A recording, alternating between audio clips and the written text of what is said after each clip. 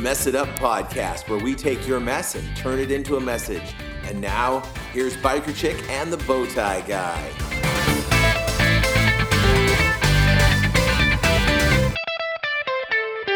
Welcome to the Mess It Up podcast. I'm the Bowtie Guy. And I'm the Biker Chick. We just recorded one and I introduced myself as the Biker Chick. It was so funny. And then Christina said, oh, you should have left it, and it was too late. I was so mad he had stopped recording because that would have been fantastic. And it fits well with our word of the week, which is castigate, which is to reprimand someone severely, because I need to be castigated for my behavior sometimes. I can be a little bit of a goof, and this is one of those times. But I honestly believe that's what makes the show the show. I think people like that we're not quite real. Perfect. Yeah. That we are who we are. We are who he says we are. Yes. From our last week's Song of the Week. That is outstanding. Yeah. So, Christina went away for a little while, took a trip. That was all for the word of the week? We're done? We're moving on? No. Didn't we just talk about this Do you 2 feel shows like I'm ago? getting castigated right now? I really don't like the word castigate. Can I say that? Well, it's not the one that you think it is. It sounds really close to another word that doesn't sound great. And so, castigate would be something I would definitely have to concentrate on before I put it in. Severe reprimand is an important thing. Why did you choose this word? I honestly don't remember. That makes for a great discussion. It popped into my head, and sometimes for me, the hardest thing about doing the show is trying to choose a word of the week, because there's so many words out there. I don't know if you've seen the dictionaries. If your vocabulary was like mine and more limited, it wouldn't be so difficult, because it's super easy for me. I try to think, okay, is this word a word that's interesting? Is it highfalutin, or is it boring? And I don't know, because words, I love them so much. How often do you hear somebody say castigate in a sentence? I say a lot. I say, I'm going to castigate. No, not you. I get castigated. Not that you're not because somebody. Because it happens to me. I get castigated frequently. Still? Oh, yes. Oh, boy. Yeah. That's Welcome no bueno. to my world, sister. I do hear ruminate a lot. Oh. That is one that I hear a lot. It's a good one. It is. That was, and that was difficult for me to grasp when we first did it, right? That was not our first word. It wasn't. I think it was the second one. Wasn't quintessence one of them? Quintessence was, see, Christina's getting a vocabulary. I couldn't tell you what that means, though, so take that. Well. I know the word. Don't know what it means. Yeah, it's the ultimatist. Yes. Yeah. See, those are my kind of words. Mm-hmm. All right, so now we can move on. Cool. All right. After my castigation, it's now time for the rest of the show. That's right. Paul's in charge this Please week. try to use these words in sentences. If you go onto our Facebook page and use the word of the week, we'll give you a special mention on a podcast and a random number of bonus points that'll be determined by the roll of a 20-sided die in the greatest nerd style possible. I think I just nodded off. What? Yeah, probably. Yeah. That's okay. There's a couple of nerds out there that were like, "Yay!" So anyhow, when you went to Arizona a couple weeks ago, you visited your home CR. I did. It was just such a beautiful experience. Just listening to you talk about it, I wanted to give the people a chance to hear just what was so good about going home to your CR. Yeah. So my home CR is in Gilbert, Arizona. It's at a church called Sun Valley at their Gilbert campus. They're a multi-campus church now with CRs at a few of their sites, which is amazing. But going there, and I'm guessing, I couldn't even count, but it's got to be 200, 250 people at that CR. I think I said 100 at first, and I think 100 is what one section fits. It was, just jam-packed full. And it was a beautiful testimony night, but it's just, you go in there and there is celebration. There's celebration during the Celebrate Recovery session. And the testimony was incredible. I think there was 10 guys get their 12-step completion chips. Oh, wow. I saw lots of familiar faces. I sent Paul a copy of the brochure that they hand out to show all the different groups that they had. And I think for women, they had 10 or somewhere in that neck of the woods. We don't have 10 men in our Celebrate Recovery at home. They have 10 groups. Yeah. And it was just a feeling of, God is so present and so involved in that ministry. You can tell that church, the one thing I love that I say all the time about pastors and Celebrate Recovery is if the pastor has not gone through the 12 steps and does not back it 100%, the ministry cannot be as successful as it should be. When you have a pastor who is an attender somewhere, even if they do like what we call CPR, which is Celebration for Pastors Recovery. Yes. It makes a huge difference because they get that. They get the feeling of it. And a lot of times, pastors are busy people. Yeah. I understand that. And they want to have these ministries, and you can't participate in everything that happens in the church. And I get that. Right. But this is just my plea to pastors and everybody. If you're going to hold on to one thing in your life, make it be Celebrate Recovery. Get rid of everything else. Don't go to church on Sunday. Go to your Celebrate Recovery step study. You're so hysterical. And that's here's the thing. We have in our step studies here at our home CR, we have more people in step studies than we have on Friday night. And there are people who come just to one of our midweek step studies to participate in the step, but they don't come on Friday night to our big group. Yeah. And I was talking to my wife about that, and I said, listen, if they're going to pick one, I would rather have them go to their step study and listen to them than come and listen to me blather on for an hour, because they can do that on a couple of podcasts. But they miss the testimonies. They do miss the testimonies, and that's the best part of CR. I think so. And the celebrating. It's the tangible. Yes. Yeah. It's the tangible part of Celebrate Recovery. So when you left the Celebrate Recovery, was it that big? No, not as big as it is now. So what did you think going in? What was that like? To the size? Yeah. Well, it's kind of like people accumulated around me. I got there early so I could meet a friend of mine and, try and... So you brought him in? Yeah, they all followed me in. Wow. Absolutely. What have you been doing here? Yeah, I don't know. Actually, growing. Yeah. But it was... So they all just kind of packed in around me, and I was like... I stopped, and looked around mid-worship, and I was like, whoa. Where did all these people come from? Yeah. And then I always call it the druggies and drunks group, but it's the chemical dependency. Right. And it actually doesn't have to D&D. it doesn't actually have to be chemical dependency. It can be any addiction, shopping, right. whatever. But they have two of them because the group has gotten so large. And I believe there was probably 15 to 20 people in each of those two groups. It was phenomenal. But one of the girls that has been in recovery for a long time was the leader of this open share. And to see her where she is now compared to where she was a few years ago when I left, it's just incredible. And to back it up a little bit, one of my favorite times is when they gave out the chips. It's a party. Mm-hmm. Like, they turn on party music, they clap, they dance. They've got... disco ball? A disco ball. Oh, mercy. Up on the screen. She had her hand up when I did. I'm pointing and describing, and he's high-fiving. So it was just, to me, it showed the celebrate in recovery. Mm-hmm. I mean, the whole thing showed recovery, from the guys getting their chips to the testimony to, it was just powerful. Yeah. And it just shows when God is at the center of a recovery group, what it can look like. Yeah. And you talked about the pastor, and he didn't go to the everyday CR.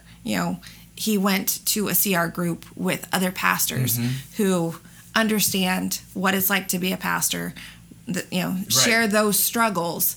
Well, and unfortunately, it's not safe for, in a lot of situations, for a pastor to come into their own church and say, hey, I'm been struggling with pornography. Right. And then you have some religious person who's like, oh, no, not the pastor. And then it gets out, and then now there have been pastors who have tried it and have lost their position because of those kind of things. When I was at CR Summit East back in Nashville a few weeks ago, I went to a CPR session. I was doing the PowerPoint for him, and there was a pastor there who traveled 90 miles to go to a CPR group because they wanted to be out of their town and their city. Right. So there was no blending of information. It was, they felt like they could be free. And I know for me, we live in a small fishbowl here, and I have friends who are out of town that I can just dump my stuff on, and I don't have to beat around the bush, and I don't have to say, okay, how can I tell this story? I can just say, this person did this to me and it felt like this, and I can just get that out. And there's such healing in the speaking.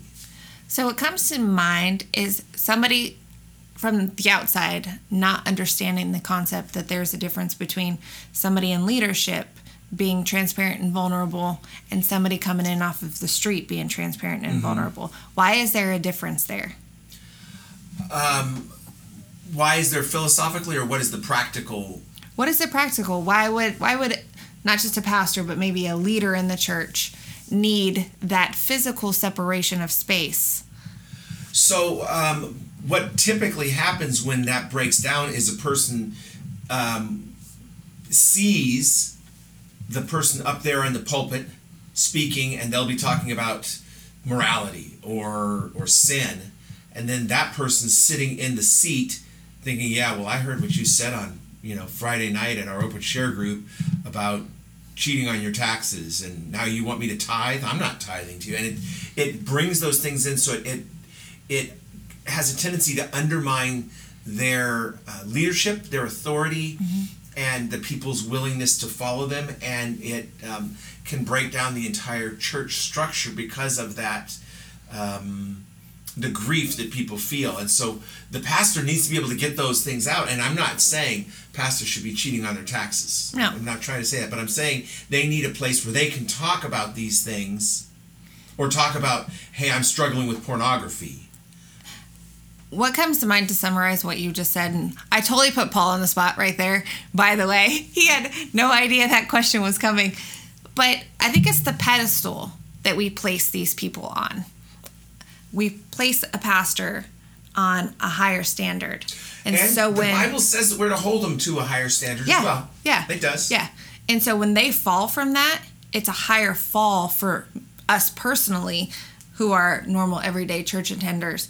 If a pastor falls in our mind, or is human and makes mistakes or has things that they struggle with, we take that differently and we accept it. It's not that the pastor is living a separate or different life than one of us, in the seats, but it's our perception and the standard that he used to be upheld. And those tangential visitors can take it. My father watched, in the 80s when all the televangelists were taking their dive, and he stopped going to church. Right. Like, well, that's what they stand for. I don't need that church. Right. And we don't want that to happen.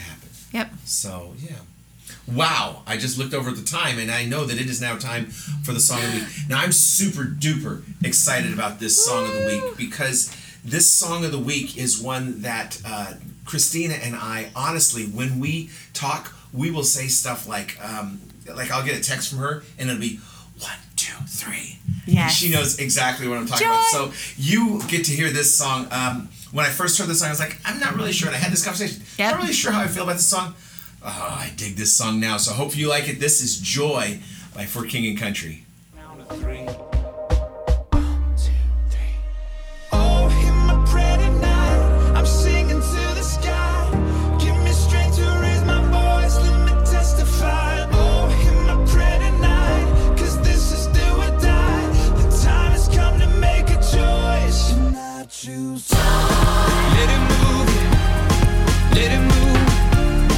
Let it move you. Yeah, I choose. Let it move you. Let it move. Let it move you. Yeah, back when I was younger, my eyes were full of life. But now that I am older, I live at the speed of light. Feels like the cycle never stops. Feels like it's never gonna. Gotta get that fire back in my bones before my heart turns into stone. So when somebody please pass the megaphone, I'll shout it on the count of 3. 1, 2, 3. Oh, hear my prayer tonight. I'm singing to the sky. Give me strength to raise my voice. Let me testify. Oh, hear my prayer tonight. 'Cause this is do or die. The time has come to make a choice. And I choose. Let it move you. Let it move. Let it move. So that song just really, really gets to me, and I just crank it up. I was driving in the car the other day with some friends, and I was the passenger. So when I'm the passenger, I don't feel privileged to change anything. People, when they're riding passenger in my car, they'll be pulling down visors and changing temperatures and radio and all that stuff. Like, no, the driver gets to set everything because I want the driver to be happy. So I didn't reach over and crank up my friend Phil's stereo when Joy came on, but I wanted to. And I believe I sent you a text. Yes, you did. Almost every time I hear this song, I will send a text 1, 2, 3, unless it's like middle of the night, and then I try not to. But when the more I hear the song, the more I feel it.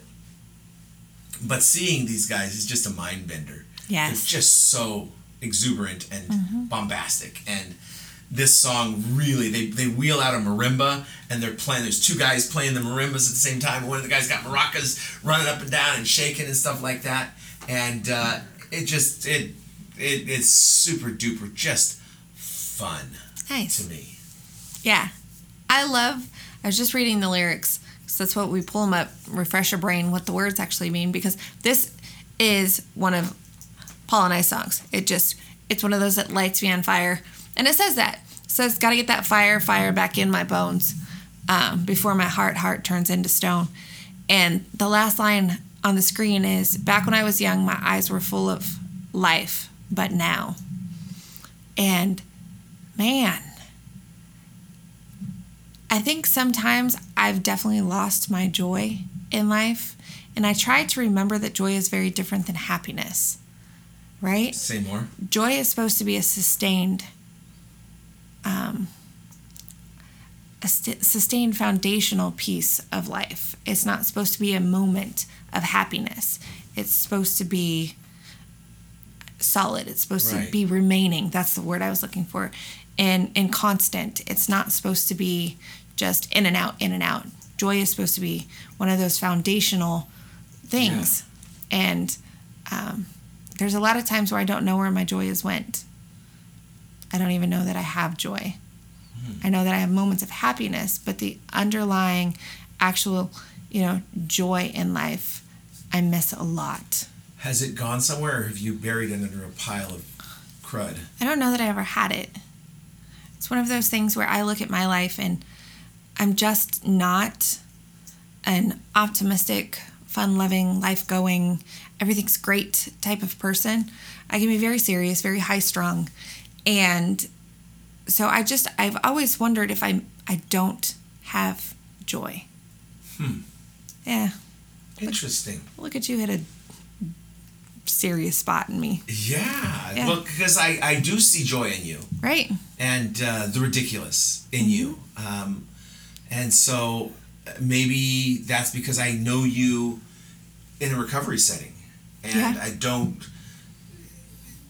I get to see you celebrating your recovery every week and on the show and taking the message, turning it into a message and doing, living that out. So I love that you got the joy. And I mean, a couple weeks ago we were playing Joy before CR during dinner. It came on, and Christina and I were both, we were dancing in our seats. It's great. Crazy. I think call from America's Got Talent or the Dancing with the Stars, or one of those places will be calling and looking for us soon, because man, were we good. So I had to look up the definition of joy. Okay. Because for me, there's a line between happiness and joy. And I'm always trying to figure that out. And so the definition of joy, as pops up on the Googles, is a feeling of great pleasure and happiness. So when it comes to this, it is a moment, the way that it is defined in whoever's dictionary. I don't know if this is Webster's or not. But for me, it always seems like it's so much deeper than that. It seems like it should be a sustained thing versus just a moment of something. Sustained and sustaining, because the joy pushes me on and gives me that capacity to shake off the negative stuff that might come my way. Yeah. Interesting. All right. Yeah. So, going back to your trip to Arizona, you did a lot of things. You had the Origami Owl, which we talked about a couple times ago. Yes. And the CR thing, but then also you met with family that you or people that you hadn't seen in a while. One particular, well, actually a couple. I kind of reconciled with my aunt while I was there. We had a disagreement, and we haven't really spoken since. And How long had that been? about a year, Okay. I think. And I had heard something, when something would go wrong in the family, I might get a text or whatever. But to have actual relationship, it was gone. And so God kind of just drew me to their house. The circumstance was I was waiting for somebody else who lives down the street, and they were running late. They had to pick up their kids. My baby cousin Aiden was recently diagnosed with leukemia, and so I was waiting for his mom and her fiance to get home. And they live right down the street from my aunt and my cousin. And so I was like, okay, well, I could either sit in the car outside of their house, or I could go and see my aunt and my cousin and see how they're doing. And so I made the choice, probably not the easiest choice, but I made the choice to go over there and swallow my pride and say hello. And it was great. We had good conversation, and I think we're in a really good place. Good. It's also hard for me with her, though. She is the mother of my abuser. Okay. And so there's pictures of him on the wall. There's that. And there was no conclusion to that. Right. And, well, I forgive him. And Origami Owl just came out with a beautiful new charm that just says, something about the memory of a hero. And so my cousin had served in the Navy, and his folded flag is up there and everything. And so I'm at a place of healing that I saw that charm, and I instantly thought of my aunt, who her son was her hero. Mm-hmm. Not to me. Right. Very different perspective. But so it's just always, facing my past, and without getting complete resolution through his death.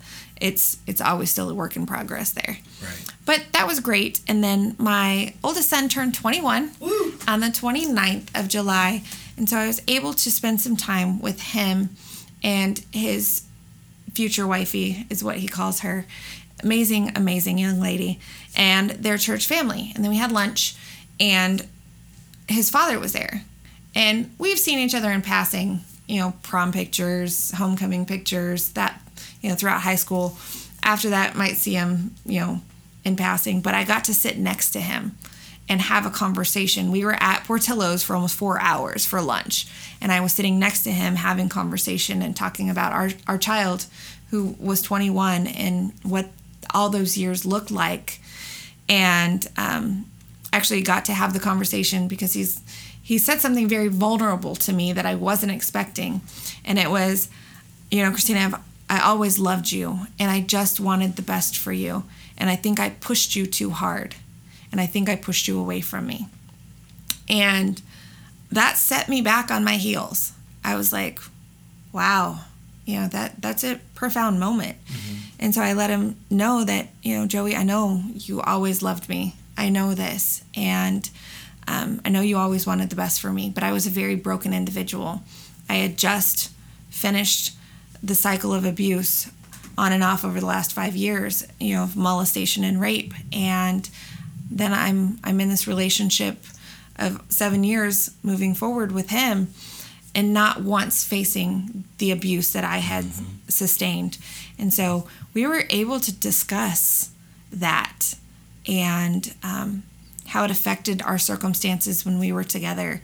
And it was God. It was mind-blowing that we were able to come together 21 years into knowing each other, more than 21 years of knowing each other, and have that very deep, vulnerable conversation that normally I don't have outside of recovery. Right. And so I was impressed with his heart and where he was at, and God's softening of him so he could be transparent with me.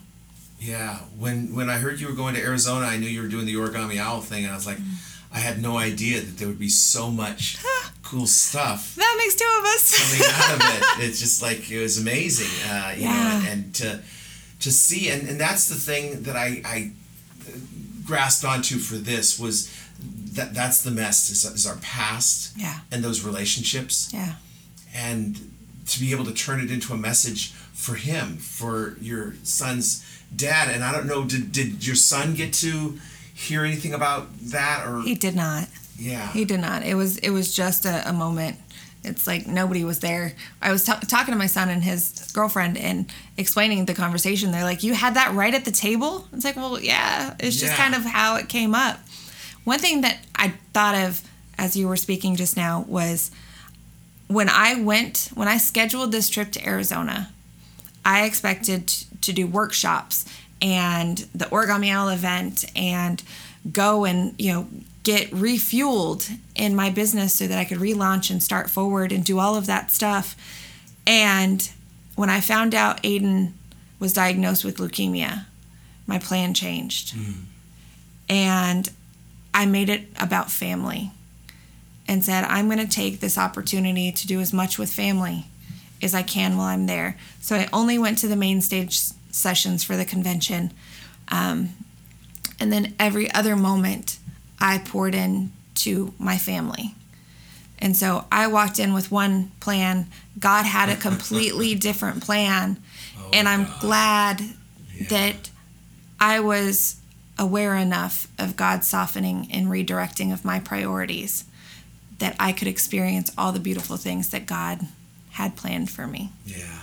God's got so much good stuff that it's just... It's crazy. I spend an immense amount of time in my life ignoring the cool stuff that God has for me. He just waits patiently. Yeah. He just, like, I remember back in the old days before everyone had an answering machine, you just sit there and let the phone ring until the person got home, and then they'd pick up. It's like, yeah, I've been letting it ring for an hour, but hi. That's crazy. Yeah, and God's just no answering machine. He's just waiting for it to pick up. Cool. Well, thanks for listening. If you've got comments that you want to send to the show, you can email info@messituppodcast.com. Or if you want to get a hold of the lovely and talented Christina, bikerchick@messituppodcast.com.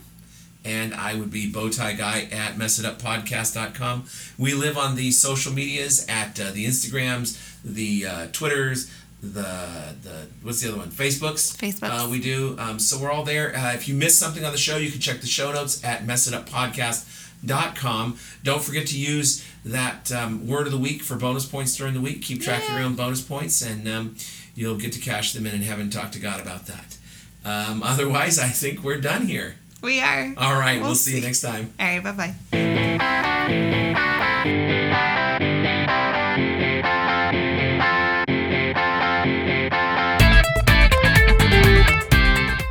Thanks for checking out the Mess It Up podcast. If you've got any questions or feedback, please email info@messituppodcast.com. Don't forget to share with your friends, and we'll see you next time we mess it up.